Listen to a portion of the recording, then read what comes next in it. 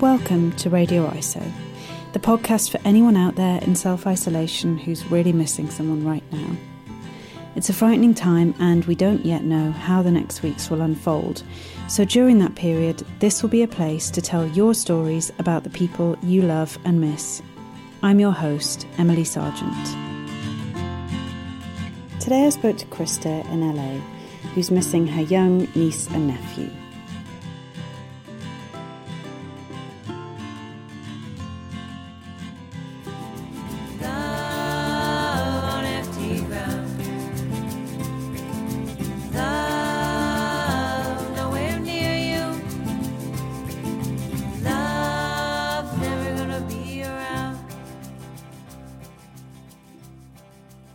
I'm trying to think of what's the bottom line I could share.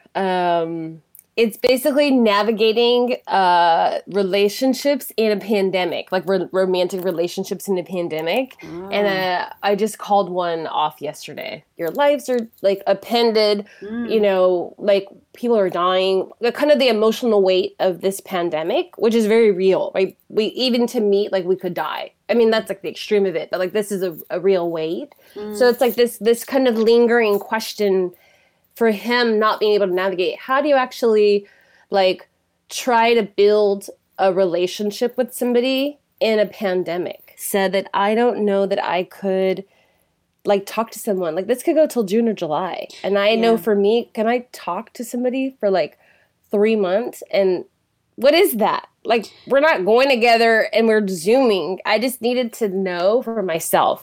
I have a friend doing the same thing here where and I guess she's sort of the stage before you've got to, but she is also like, how long can we maintain this virtual connection? It's so, and also the idea of beginning a romantic thing in the middle of, as you say, the context of this situation, which is really frightening and really dramatic, and everybody's feelings are very heightened. It's sort of it makes the relationship seem like it needs to be very serious or not happening at all because everything. Exactly. Yeah, exactly.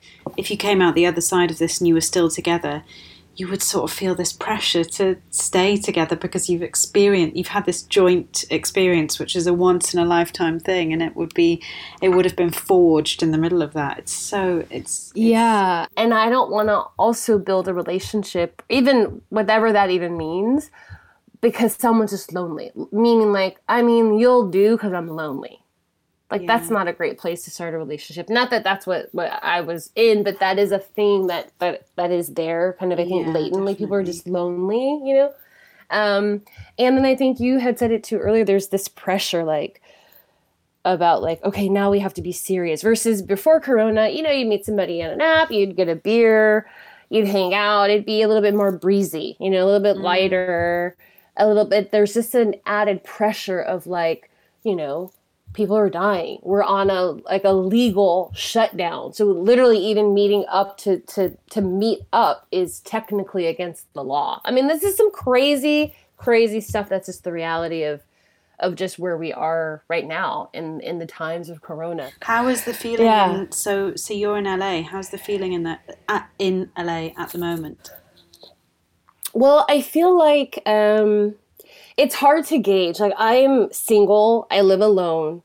So when we talk about social isolation, like, I'm super isolated. I really don't, in a way. So, and because of this kind of emerging potential relationship, I was super isolated. Like, I wasn't out shopping. I really was like, go to the shop one day a week, mask, gloves, everything, and then I would come home. 45 minutes, that's it. Mm-hmm. But I think from what I'm seeing in my, from my window or when I've gone out, I know for LA, the numbers haven't grown in terms of the infection rates. They haven't grown at the rate, say, of New York City. And I think there's a lot of reasons why for Los Angeles, why our numbers haven't been as high. For example, we have horrible public transportation, which is a huge exposure, like opportunity for exposure. Yeah. So we're in our cars all the time. So we're essentially hermetically sealed. That protected us, I'm sure, for the virus at some point. Yeah. And then I also feel like our state was super proactive, and our county and our city. Now the prospects of it, you know, it's only been, I think I'm at 33 days of lockdown, just for the way that my work worked out. 33 days where I've been like at home with no being out, no restaurants, no gatherings. I can feel now, it still feels like kind of my old life, but I feel like in a month it'll really start to kick in. And especially, they said May 19th, but just given in our country, depending on if you're in a Democratic state or a Republican state, determines whether or not your state is controlling coronavirus. Yeah. And virus don't observe artificial borders, like state borders. Mm-hmm. So I just have a feeling, because of the inconsistent management of the virus, it's just going to be a very long time. I may have been a low-key hermit before Corona. Like, I didn't really think about it. But honestly, I didn't think about it until coronavirus hit, and I feel like it was okay. But now that I think, technology fatigued, that's what I mean. I can feel this upcoming, month 2 that I'm in. I can already get a sense that it's going to be really difficult. Yeah, so these are, it's very interesting. So I have a niece that is 5 years younger than me, and she has kids. So when I talk about my little nieces and nephews, technically they're my great niece and great nephew. So the littlest one he just turned 5 in January, and then his sister is 8. So when did you last see them? It's one of those things that's very lucky. I go to Atlanta. That's home. I went to Atlanta for Christmas, and normally I'll go at Christmas, and then I won't go again until the summer. Mm-hmm. And something in me was like, you should just go in February. So I went in February, I had just been 6 weeks prior, so it's very atypical for me. Yeah. And I went in February because I wanted to see them, but also my other niece had a baby. So it was kind of a chance to meet this 18-day-old baby, and then to see who I called the Past Kids. Yeah. What does the Past Kids mean? Is that an American thing? That's their last name. No, that's their last name. I have 10 nieces and nephews in total, and so when I go to Atlanta to visit everybody, I have to hit up, 4 different households to visit everybody. Yeah. And in retrospect, I'm so happy that I did that, because this trip was essentially 3 weeks before coronavirus got rampant. And now I don't even know when I'm going to be able to get back to Atlanta to see them. What kind of role do you play for them, do you think? Yeah, so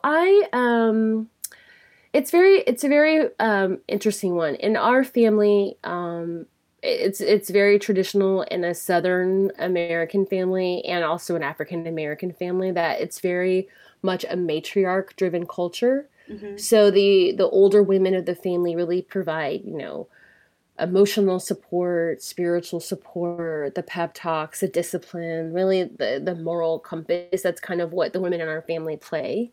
Yeah. And in our family, my mom died in 2006. So none of my nieces and nephews have a grandmother, and most of them never met her. Actually, almost all of them never met her. So we don't have any great grandmothers. We don't have any aunts. So there really there's no matriarch really in our family. So I didn't, ask for the role, but I think I think the way that I am, I kind of have become that for the kids in our family. And so when I go there, it is about playtime. So we cook together.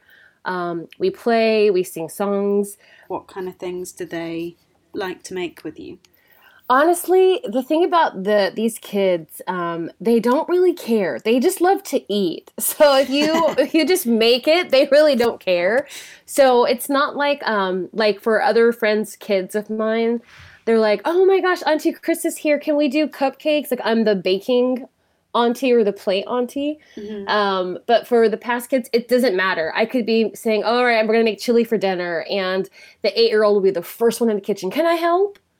And I'll be like, okay. And what's cute about Daylin, that's her name, it's not even just wanting to like help cook. She just wants to help, period, and just be with me. So even if that's, can I wash the dishes for you? And I'll think, what 8-year-old is volunteering to wash the dishes? It's just so funny to me, but she's such a thoughtful kid and just wants to kind of be in the kitchen from beginning to end. And I'll say that we've been cooking together for so long that this is just a cute side story that I was there Christmas of 2018, and I was playing with my nephew, the 5-year-old little boy, and she said to me, Auntie Krista, you know how you always, let me cook with you? And I said, yeah. And she's like, well, I'm going to cook for you. And I said, okay. I thought she meant play cooking, because at this point she was only 7. I thought she was like kidding. And I said, okay, what are you going to cook? And she said, oh, well, I'm going to make some silver dollar pancakes, which are those really tiny, small pancakes. Yeah. That are like, the size of, I don't know, the opening of a glass. Mm-hmm. And I said, okay, sure, I'll take 2. And then she said to her little brother, Davey, would you like pancakes too? And he said, yes, I'm hungry. Which, by the way, is his catchphrase, because he's always hungry. All the time. He's always hungry. And then I was like, she's been gone like 20 minutes. I should, as the only adult who was awake, I should probably go investigate. Make sure she's not on fire in the kitchen. Yeah. I go in the kitchen. There are 10 small pancakes on a plate. The bowl that she used to mix the pancakes is washed and on the drying rack. Oh. The pan that she used is washed and it's on the drying rack. And she said, oh, I was just about to get you guys for breakfast. But I don't know what has happened. I don't know if she's like microwaved some frozen pancakes. So I asked her, wait a minute, did you just make pancakes from scratch? And she said, well, I told you I was going to make you all pancakes since you always cook for us. This is how she is. And so when I say that when we cook together, it's not about the thing we make. It's about the doing it together.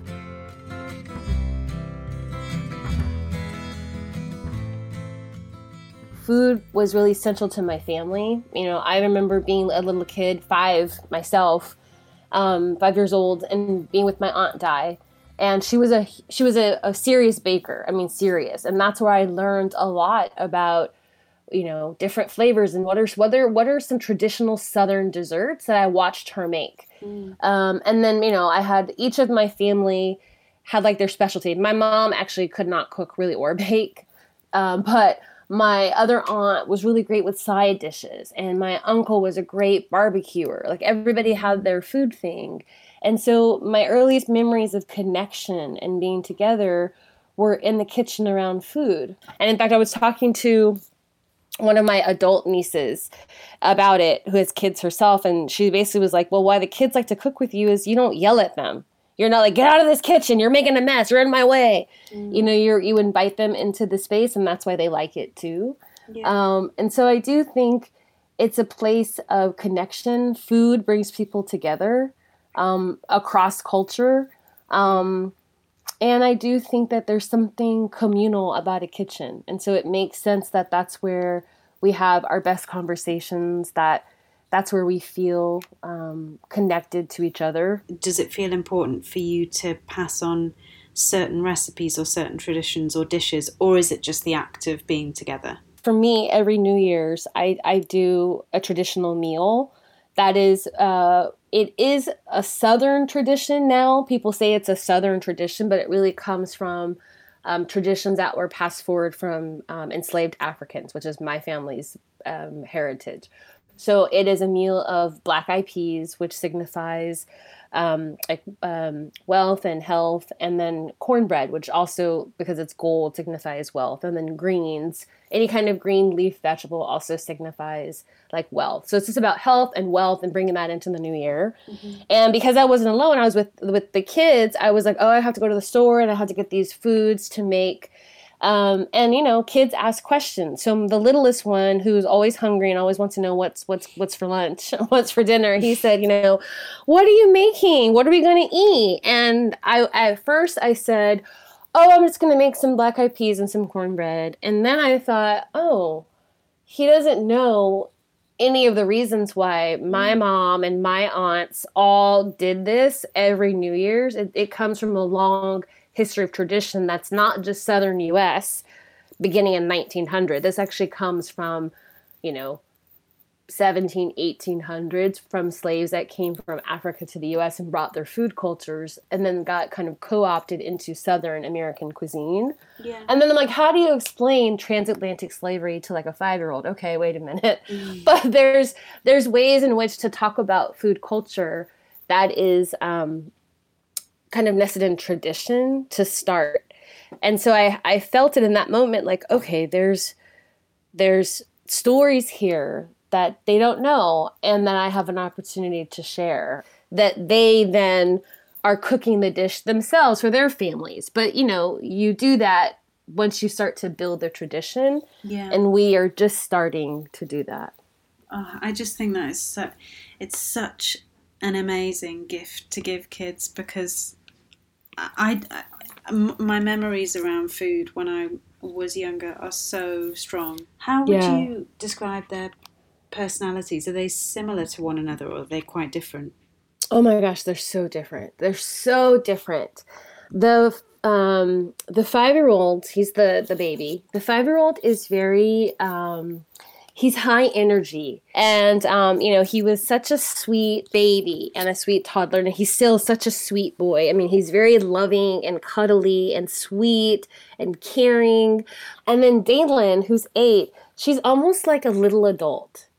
I mean, I think the best, way to understand her personality is what I said.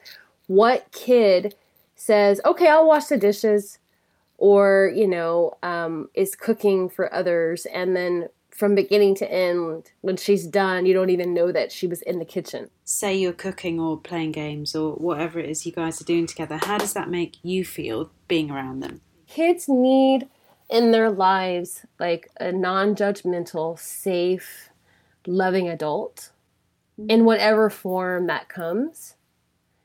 And I just show up as me. When I go to Georgia, it's just me. I'm there as Krista, who's there to see her family.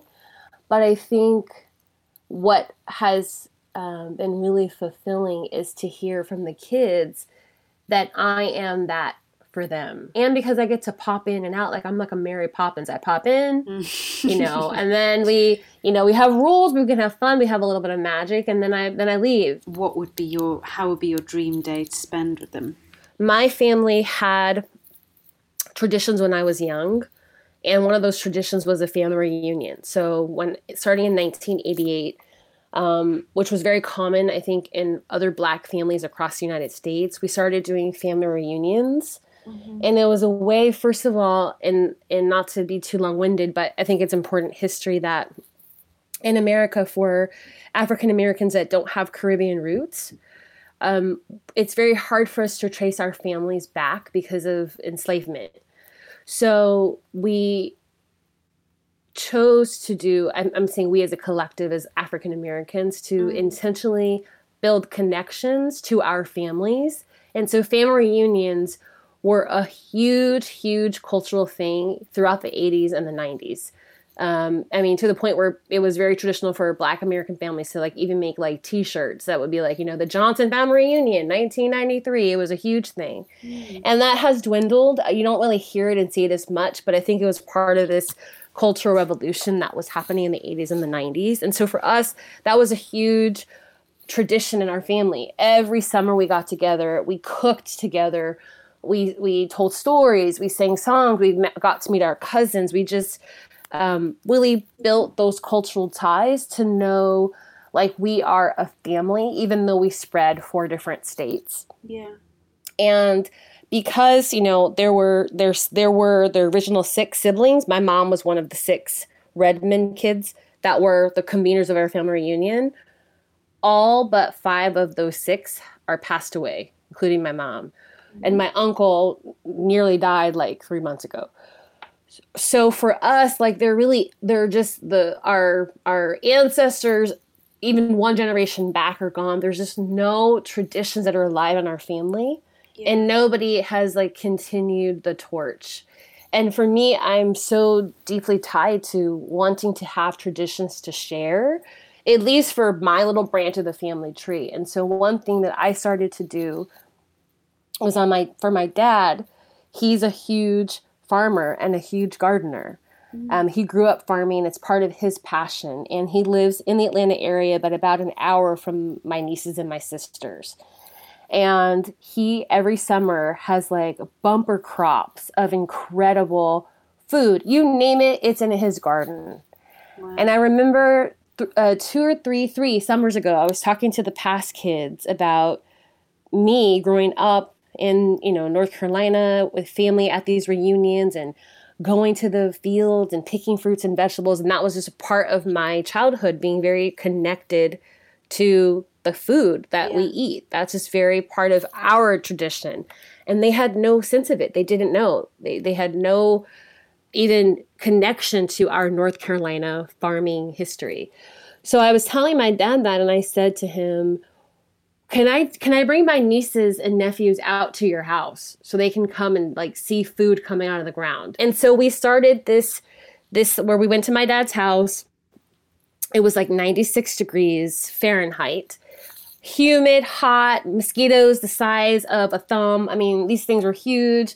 And I thought the past kids were going to get out there and be like, okay, we're done. Like, it's too hot for this nonsense of picking blueberries and tomatoes. And in fact, we got out there, and my dad, who just he's so proud of his 8 humongous bushes that were bigger than the kids, by the way. How old is your dad now then? He'll be 73 this year. So he was just elated to show off his like garden. And but the kids, it was this really transformative moment where they know what a blueberry is, obviously, but it doesn't come in a clamshell in the grocery store. It was on this bush, and in order to like eat it, you have to like pick it off, and you have to pick a lot. And I remember the 8-year-old said, well, Auntie Krista, do we just pull it off? And I said, yeah, baby, you just pull it off the tree, and you keep pulling it until your basket's full. And she was like, oh, okay. And the little one, Davy, the 5-year-old, he said, okay, I'm going to start picking. I'm going to get all of them. I'm going to get every one of them. And it was like, okay, you do it. And that started this tradition. And so I know that's like a long way to answer your question, but the answer to the question of what am I most looking forward to is if this thing ended in June or July, the thing that I would most want to do is pick back up our tradition of going to my dad's house in June or July. And so I didn't get to take them this last summer. And I've been saying all year, don't worry, summer 2020, I'm going to pick you guys up.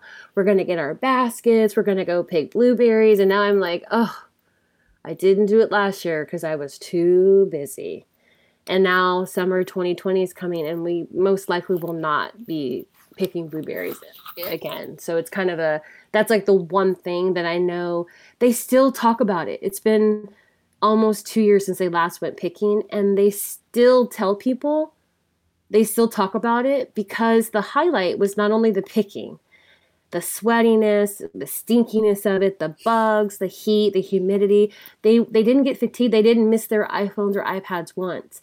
When we were done, we went back home, and I taught them how to make a blueberry cobbler. But that's the memory, you know what I mean? Like, that's what they remember. It was literally summer of 2018, and they still talk about picking blueberries and I mean, it does the sound cobbler. Idyllic. It really... yeah. I really hope you get to go this year. I know. Is there anything you've never said to them, either as a pair or individually, that you would like to, or that this experience has made you think, this is a thing I've never told them that I want to? It's a good question. And I thought about it, or I'm thinking about it, and I think my answer is no. But it's a very intentional reason why that is to say that. Wow, that question got me emotional. This answer did, but it is that I think for me, my mom was a super loving and an outwardly emotional parent to me. And when she died, I saw the ripple effects that had on the grandkids she left behind. And those would be my nieces and nephews. And I saw, because they didn't have her in their life, I saw how things were even more challenging for them as a result. And what I mean by that is, do they have someone in their life that can be a positive person? That's always the light bringer. Do they have somebody who's always telling them why they're special, and that they're loved? And my assessment for a lot of it was no. And so for me, that's how I also show up.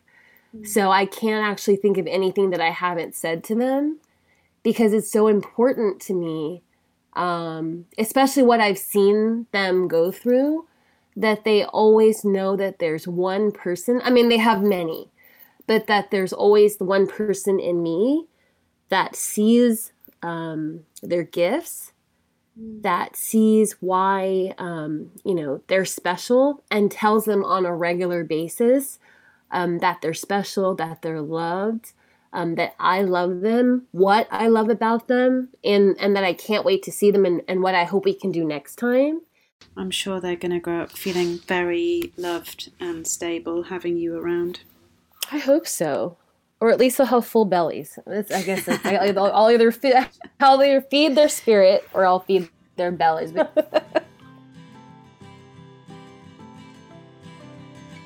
If you'd like to come on and tell us about someone you're missing, we'd love to hear from you.